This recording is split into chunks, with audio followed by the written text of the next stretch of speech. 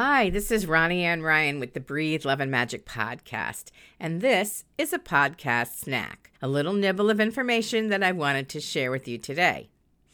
I want to talk about how the energy has been so dense. Right now, we just finished the election, which I am so happy about that it's over. Plus, we had a full moon and an eclipse that added to the intensity of the energy for sure.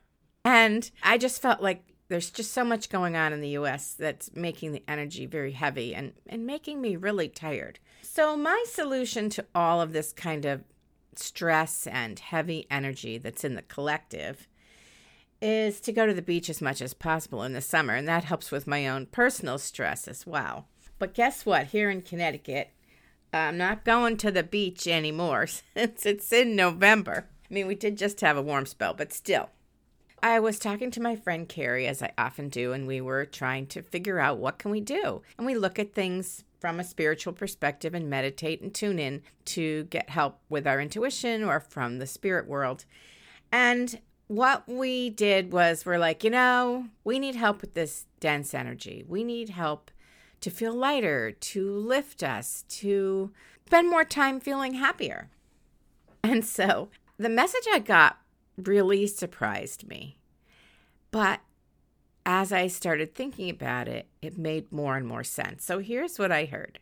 Of course, be outside in nature as much as possible because nature is an incredible healing force for all human beings.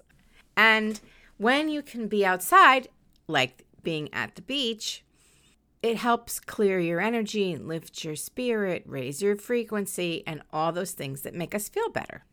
It's a great place to let go. The beach is awesome also because, as a rule, humans collect a lot of positive ions, which are not good. We actually feel better with more negative ions, and the positive ions build up and you need to get rid of them. So you can get rid of them anywhere near the water. So the beach is really awesome. You can also get rid of them in the rain. Probably taking a shower helps. Hence, this is one of the reasons why I love the beach.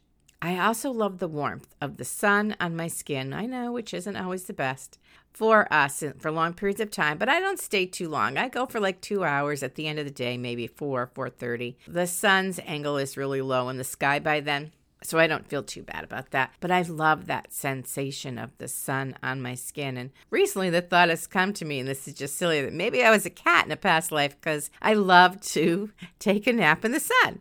So anyway, I'm being silly.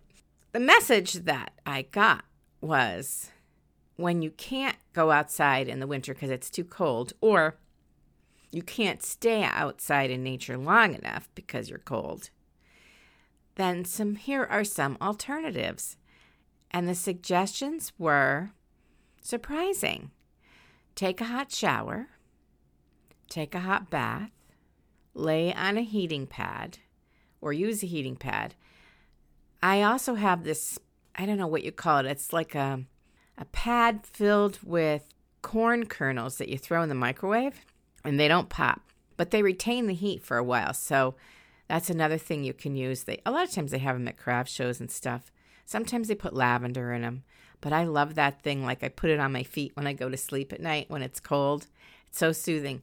And it also feels good like if you have a stiff neck or your shoulders are tense or something like that. It's fantastic for that too.